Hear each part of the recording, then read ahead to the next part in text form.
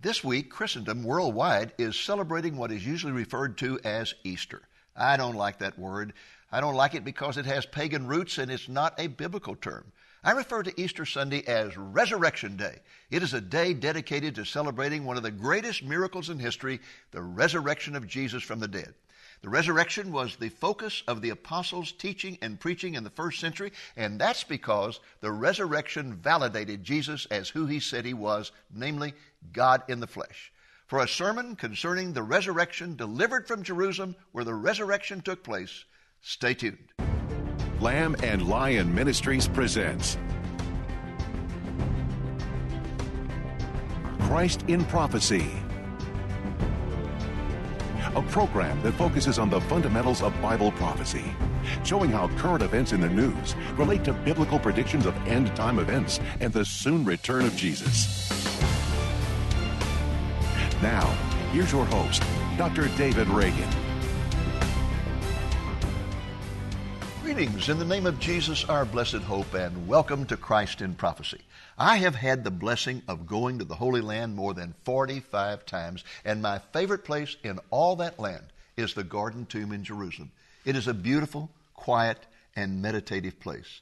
It may not be the exact location of the tomb of Jesus, but the site meets all the qualifications. It is a first-century rich man's tomb with a rolling stone. It is located inside a magnificent garden, and a place of execution is located nearby called Skull Hill. On the modern-day door to the tomb is a sign that says, "He is not here, for he is risen." Another sign close by reads, "Jesus Christ declared with power to be the Son of God by the resurrection from the dead," which is a quote from Romans 1, verse 4. To say the least, it is the perfect setting for a sermon about the resurrection of Jesus. In just a moment, we will go to the Garden Tomb to view a sermon that I delivered there, but first, let's take a closer look at this remarkable place where the death, burial, and resurrection of Jesus could have taken place.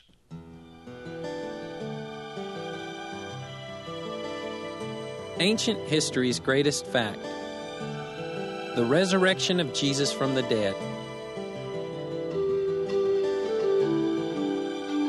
The Bible says that in the place where Christ was crucified, there was a garden, and in the garden a new tomb, where no one was ever laid before. Here, in this lovely garden outside Jerusalem's city walls, the very heart of the Christian message is proclaimed.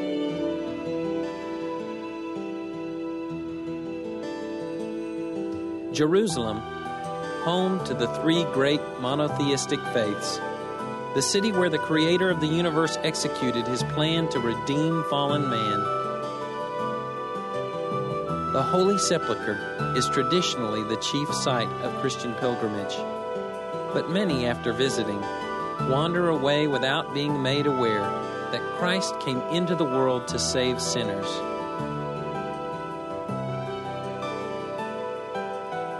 Scripture says Christ suffered outside the gate and that history's greatest sacrificial death took place at Golgotha, the place of the skull. There, as the people passed by, Jesus bore the wrath of God to take away the punishment that must be paid for our sin. The Gospels record that a rich religious leader, Joseph of Arimathea, took the Lord's body down from the cross, laying it in his own tomb, and that this tomb was in the garden nearby. In this acre of land, we find two pre-Christian artifacts that attest to a working garden from the first century. Jerusalem's third largest water cistern, cut out of solid rock, and a very large wine press, evidence of wealth. And just yards away, a tomb that matches the Bible's description in every way, hewn from the rock with a great stone to seal the doorway. Inside is a large weeping chamber, and the place where the body was laid is visible from outside, just as the Bible describes. We cannot be absolute and say that this is the tomb where Jesus was laid. Joseph never left his mark on it, but others did. Christians have been present here perhaps from the very dawn of the faith. but it's more about who is not here. The raising of Jesus from the dead is the greatest miracle in all history. For it is His resurrection from the dead, as Romans 1:4 declares, that is proof that Jesus was who He said He was, the Son of God. That's the core of our proclamation. Jesus is alive. After all, no resurrection, no Christianity. Well, as you can see, the Garden Tomb is a very beautiful and spiritually impressive site on the north side of the old city of Jerusalem. And now that you have the site of the Garden Tomb clearly in mind, let's go there for a sermon about the resurrection of Jesus in symbolic prophecy.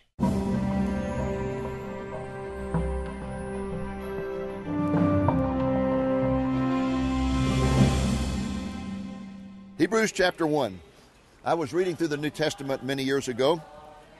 I got to Hebrews chapter 1 and I was looking forward to it because this is one of my favorite scriptures in all the Bible. It talks about the superiority of Jesus above the angels and Moses and everything else.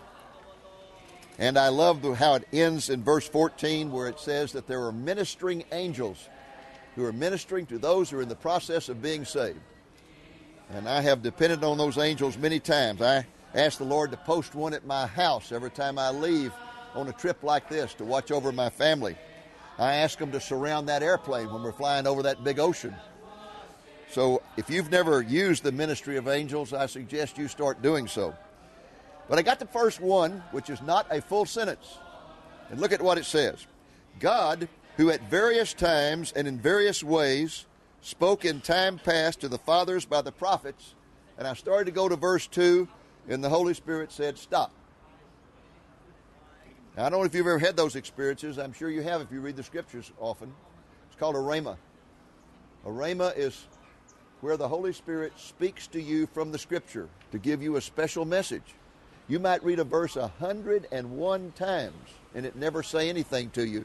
But the 102nd time, it'll jump off the page, grab you by the throat, shake you till your teeth rattle because you have a need in your life that never was there before that Scripture's going to speak to. And that's what happened that day. I said, well, Lord, that's not even a full sentence. Read it again. So I read it again. God, who at various times and in various ways spoke in time past to the fathers by the prophets.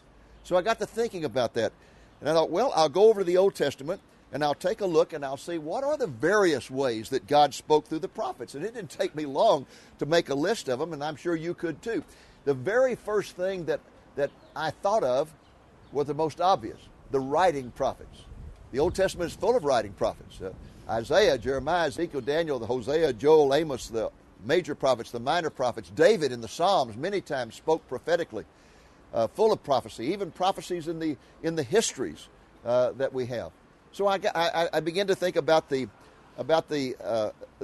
writing prophets, and then I began to think it says various ways and in various people, and I got to thinking about the great variety of people.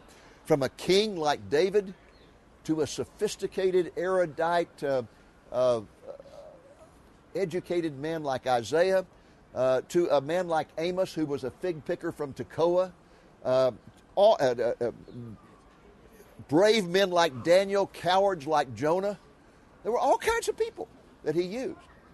It depended upon whether their heart was searching for him or not, whether he could use them. And then I got to thinking, well, what was there besides the writing prophets? And it occurred to me the Bible is full of oral prophets.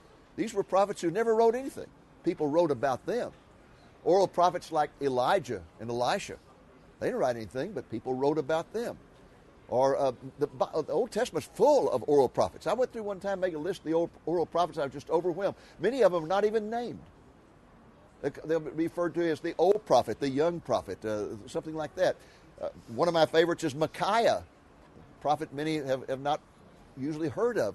But there was a time when Ahab and Jehoshaphat, who an ungodly king and godly king, were going to go out to battle together against the common enemy. And Jehoshaphat said, hey, before I go into battle, I always have the prophets come and tell us whether we should go or not. And Ahab said, the prophets, I don't care anything about the prophets. He said, I've got 400 of them, and all they ever do is come and tell me what I want to hear. He said, there's only one who will tell me what I don't want to hear, and I don't like him. Jehoshaphat said, okay, let's get him. And he was Micaiah. And Micaiah came in and he said, and he revealed something that was very amazing. He said, I saw the Lord in his throne room. Very few people were ever given that opportunity. Isaiah saw the Lord high and lifted up. Micaiah saw the Lord, and he said, and I say to you, if you go to battle tomorrow, you're going to be defeated. And Ahab turned to Jehoshaphat and said, see, I told you, he always tells me things I don't want to hear. Well, you've got the writing prophets, you've got the oral prophets, and in fact, in the New Testament, you have oral prophets. Philip had 4 daughters who were prophets. Agabus confronted Paul at the end of his 3rd missionary journey and wrapped a rope around him and said, don't go to Jerusalem. If you do, you'll end up in bondage. And he said, I'm going anyway. And the greatest prophet who ever lived. And of course, John the Baptist was an oral prophet. And the greatest prophet who ever lived, Jesus himself, was an oral prophet, except till you get to the end of the Bible, when he dictates 7 letters to 7 churches. And then he actually wrote the scripture. So you've got the writing prophets, you've got the oral prophets. And then I got to thinking, well, there's another category, and this is one of my favorites. Sometimes God would speak to the writing prophets and the oral prophets, and he'd say, stop speaking, stop writing, and start acting. He wanted to get people's attention, and he knew that one way to get their attention was to have them start acting. So he spoke to Isaiah one day and said, Isaiah, nobody's paying attention to you. So here's what I want you to do. I want you to go barefoot and naked for 3 years. Isaiah was the first streaker. You know, you're standing there and you're talking, and all of a sudden Isaiah comes by. And people said to Isaiah, what is this? And Isaiah said, well, this is a message from the Lord. And the message is, if you do not repent, we've been calling you to repentance. If you do not repent, the whole nation is going to be stripped barefoot and naked. The one who was one of the greatest actors was Ezekiel. God had him. In fact, I don't know if you ever noticed this or not, but when God called him to be a prophet, God struck him dumb, and he could not speak. So, until Jerusalem fell, he was a prophet who prophesied by acting. God told him, said, go out and get a sand pile. I want you to play in a sand pile. And he said, I want you to take the sand and I want you to make a little wall of sand. And then I want you to take twigs of a tree and I want you to put little twigs all around this wall. And when people come and say, what in the world are you doing playing in a sand pile? You write on a tablet and you say to them, this wall represents the wall around Jerusalem. The twigs represent siege machines. If you don't repent, God is going to send armies, and they're going to come to this place, and they're going to destroy it. But it was amazing what God asked him to do. On another occasion, God said, here's what I want you to do. I couldn't have done this. He evidently had a lot of hair. He said, I want you to go to the city square today. I want you to cut off all your hair. Put it on the ground in a big pile. And then here's what I want you to do. I want you to take 1/3 of it, and I want you to throw it up in the air. Let it blow over the aisle. I want you to take 1/3 of it, and I want you to burn it. And now take the last third, throw it up in the air, and take a sword and chop at it. I'm sure by then they call the guys in the from the funny farm to come get this crazy man. And when they asked him what that meant, he wrote down, he said, here's what it means. If you do not repent, this city is going to fall. 1/3 of you will be destroyed by the fire. 1/3 of you will be destroyed by the sword. And 1/3 of you will be taken over the wall into captivity. He did that over and over. On one occasion, the Lord spoke to him and said, tomorrow morning you're going to find your wife dead. And when she's dead, I just want you to leave her there. I don't want you to prepare a body for burial. I want you to walk off, go into the city, and start doing your prophetic thing. And when people come to you and say, your wife is dead, we found her dead, why are you out here doing this? Why aren't you attending to her? I want you to write on a tablet, and I want you to tell people this, that if they do not repent, this city is going to fall, and when it falls, it will fall so quickly and so decisively that the living will not be able to take care of the dead. That's just a few of the things he was asked to act out. Jeremiah was told on one occasion, take an ox yoke, put it on your shoulders, and walk around with that thing on your shoulders, and when they ask you what that's all about, say, it is the will of God for you to surrender and go into captivity. That made him real popular. He was called a traitor, thrown into a pit, and almost murdered because they didn't want to hear the message of God. I think the greatest actor, the one who's going to get the Oscar when all of the awards are handed out, is going to be Hosea. Hosea, who was asked to marry a prostitute. And he did. He said, here was the holiest man in all the land. And God said, go marry a prostitute. He said, well, Lord, he said, do it. And he did it. She must have been very beautiful. One person said she must have been very beautiful because he certainly wasn't attracted to her by her name. Her name was Gomer. Yes. So he married her. And God said, now go preach the message. Preach the message of this marriage. So he went out and he preached all over the land. God, you Jews are full of pride and arrogance. You think that God called you as his chosen people because you're better than anybody else. Let me tell you something, you're no better than anybody else in all this world. When God called you, you were like a child that had been born and thrown on the side of the road and was lying there in its blood and nobody wanted it. I didn't select you for your beauty. I didn't select you for your intelligence. I didn't select you for any of that. I selected you out of my grace. And you need to put that arrogance aside and you need to repent. And that wasn't a popular message. He was severely mistreated. He comes back home. And when he comes home, he can't believe. He cannot believe what's happened.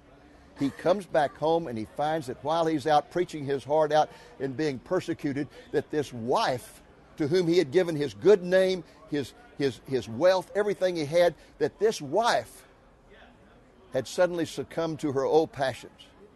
And she was actually back out on the auction block in the center of town, auctioning herself off to the highest bidder. He was crushed. He cried out to God, God, how could you allow this to happen, for my wife to return into prostitution? And God said, go preach the message. And the message was, I gave you my good name. I gave you blessing after blessing after blessing. And what did you do? And these are the actual words. You spread your legs to the first person who came along. You are a harlot nation. You are a prostitute nation. You are to repent. You are just like Hosea's wife. So Hosea preached that message, and again, nobody liked it. He came back home, and when he had preached his heart out, he got back home, and as he walked up to his door, he looked next door, and next door, his next door neighbor was on the front porch with a golden idol, and he was worshiping and kissing the idol, and Hosea cries out, oh my God, men kiss calves.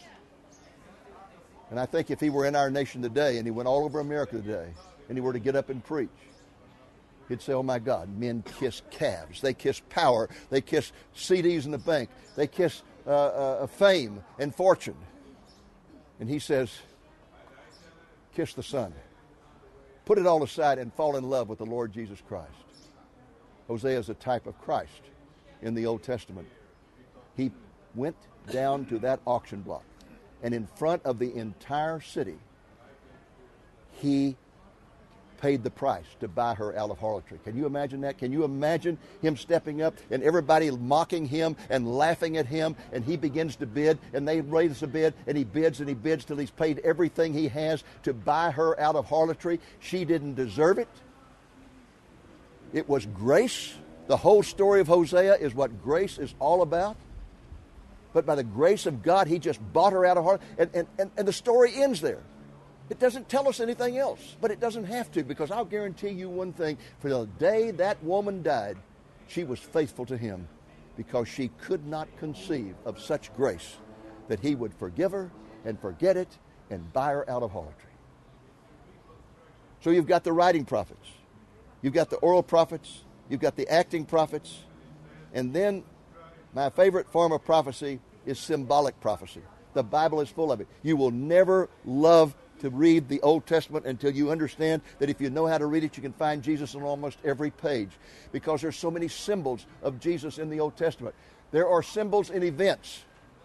Every feast in the Jewish calendar is something that points to an agricultural event, to something in the past, the giving of the law, and to something in the future that will be fulfilled by the Messiah. Every event there is prophetic in nature. And then you have people. The Old Testament is full of people who are prophetic in nature, symbolic prophecies. Take Joseph, for example. Joseph, probably the greatest of all of the symbolic prophecies in the Old Testament. Joseph delivered a message from God to his kinsmen, just as Jesus came to deliver a message of God to the Jewish people. What did his kinsmen do? They rejected him. The Jews rejected Jesus. What else did they do to Joseph? They took him and put him into a pit and left him for dead. They tried to kill him. What did the Jewish people do? They killed Jesus, along with the Gentiles and others, but they killed him. And then what happened to Joseph? Along came a caravan that pulled him out in a symbolic resurrection, just as Jesus was really resurrected. Then what happened? Joseph went into a far country, just as Jesus went into a far country. He's gone to heaven.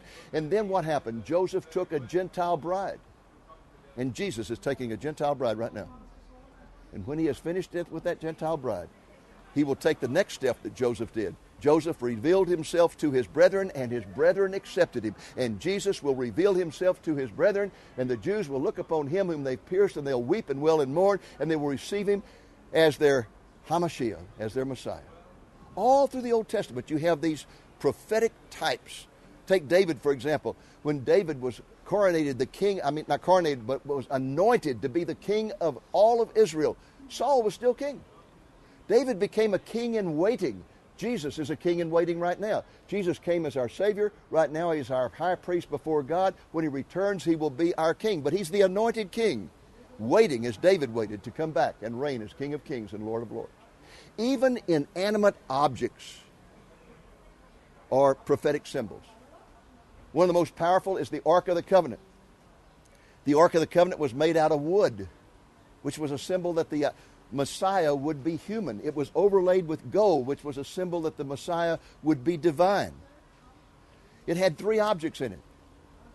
One of those objects was the 10 Commandments that were given to Moses. And that was a symbol that the Messiah would perfectly fulfill the law. There was a pot of manna, a symbol that the Messiah would be the bread of life. There was the rod of Aaron that budded, which was a symbol that the Messiah would be resurrected from the dead. And over it was what was called the mercy seat. And once a year the high priest went in and sprinkled the blood on there to indicate that one day the Messiah would spill his blood to make it possible for the grace of God and mercy of God to cover the law of God and make it possible for us to be reconciled. And on there were 2 cherubim, one at each end, with their wings spread over the mercy seat, their wingtips touching, and that's where the Shekinah glory of God dwelled in the temple. And when you understand those things, it just brings it alive in a way that it never has before. And it also helps you to understand some things in the New Testament that don't seem to be all that important. Let me show you. Turn over to John chapter 20, to the passage that we just read. And let me show you something very simple there that has profound meaning. John chapter 20. We read this passage a few moments ago. Verse 11 and 12. Mary stood outside by the tomb, weeping. And as she wept, she stooped down and looked into the tomb, and she saw 2 angels in white sitting, one at the head and the other at the feet, where the body of Jesus had lain. Seems like a simple historical statement. Mary sticks her head in the tomb, looks over to the burial chamber, and sees where the body of Jesus had been lying. And there's an angel at each end. But you see, if you understand symbolic prophecy, you understand that what Mary really saw when she looked into the tomb, she saw the mercy seat where the blood had been spilled, with a cherubim at each end, an angel at each end. This was a symbol that the whole meaning of the Ark of the Covenant had been fulfilled in the life and death and burial of Jesus Christ. I believe that's the reason that we're told something very interesting in Jeremiah chapter 3.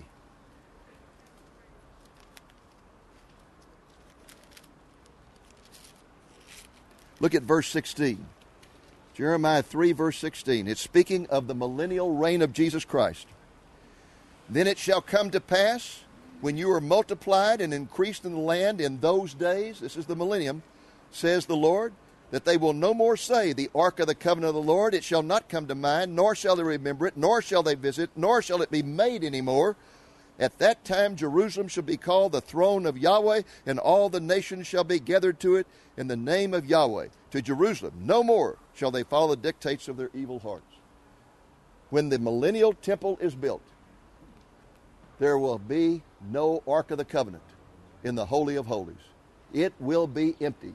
It will not be needed, because Jesus will be there, and He is the absolute fulfillment of the Ark of the Covenant as our Lord and Savior.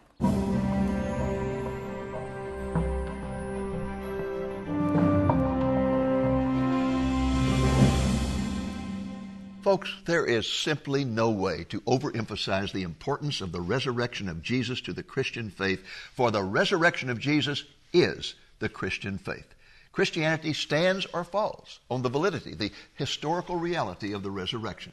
The resurrection of Jesus is either the greatest event in the history of mankind, or it is the cruelest hoax that has ever been perpetrated. The importance of the resurrection cannot be overemphasized. The Apostle Paul puts it this way in 1 Corinthians 15, verse 17. If Christ has not been raised, your faith is worthless. Peter makes a similar statement in first chapter of 1 Peter when he says that the Christian hope is based on, quote, the resurrection of Jesus Christ from the dead. Based on these statements from Scripture, I don't think it is any exaggeration to say that the resurrection of Jesus is the cornerstone of the Christian faith. Christianity stands or falls on the assertion that Jesus rose from the dead. That's why when Peter preached the first gospel sermon ever on the day of Pentecost, the focal point of his message was the resurrection. He boldly proclaimed, this man, Jesus of Nazareth, delivered up by the predetermined plan and foreknowledge of God, you nailed to the cross, and God raised him again, putting an end to the agony of death, since it was impossible for him to be held in his power. In all their preaching and teaching, the apostles focused on the resurrection as the event that sets Christianity apart from all other world religions. And they were right to do so. Resurrection is the unique stamp of Christianity, for only Christianity claims an empty tomb for its founder. No resurrection has ever been claimed for Abraham, Buddha, Confucius, or Muhammad. Again, as Paul puts it in Romans chapter 1, Jesus was declared the Son of God with power by resurrection from the dead. In other words, it is the resurrection that validates Jesus as God in the flesh.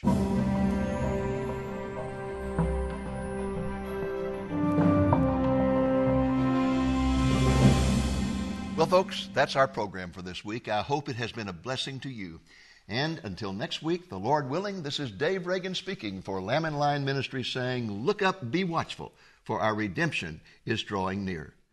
Our video album titled Sermons from the Holy Land contains 10 sermons delivered by Dr. Reagan at a variety of fascinating sites in Israel. At Independence Hall in Tel Aviv, he speaks about the miraculous reestablishment of the State of Israel in 1948. At the Crusader Castle in Acre, he talks about the evil of replacement theology. In the Galilee village of Chorazin, he discusses the healing ministry of Jesus. At the oasis in En-Gedi at the Dead Sea, he talks about David's passion for God. At the Mount Herzl Cemetery in Jerusalem, he presents a fascinating study of the Israeli military in Bible prophecy. At the Church of the Ark in the village of Abu Ghosh, he talks about David and the Ark of the Covenant. And at the Garden Tomb in Jerusalem, he preaches the powerful sermon about the resurrection of Jesus that you have seen on this program. These 10 sermons are contained on 2 DVD discs that run a total of 2 hours and 35 minutes. They are lavishly illustrated with photos and video footage. You can obtain the album for a gift of $20 or more, including the cost of shipping. Just call the number you see on the screen or place your order through our website at lamblion.com. Again, this album of 10 sermons from the Holy Land can be yours for a gift of $20 or more, including the cost of shipping. Just call our office at the number you see on the screen or place your order through our website at lamblion.com. If you call, please do so between 8 a.m. and 5 p.m. Central Time, Monday through Friday.